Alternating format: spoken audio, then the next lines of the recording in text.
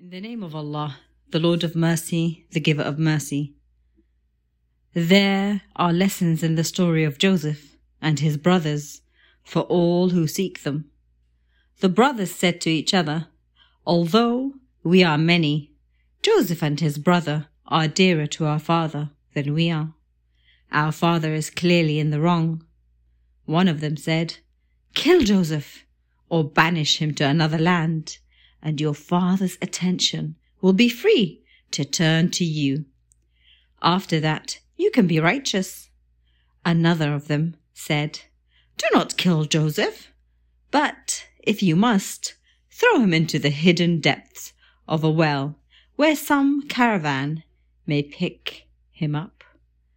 They said to their father, "Why do you not trust us with Joseph? We wish him well."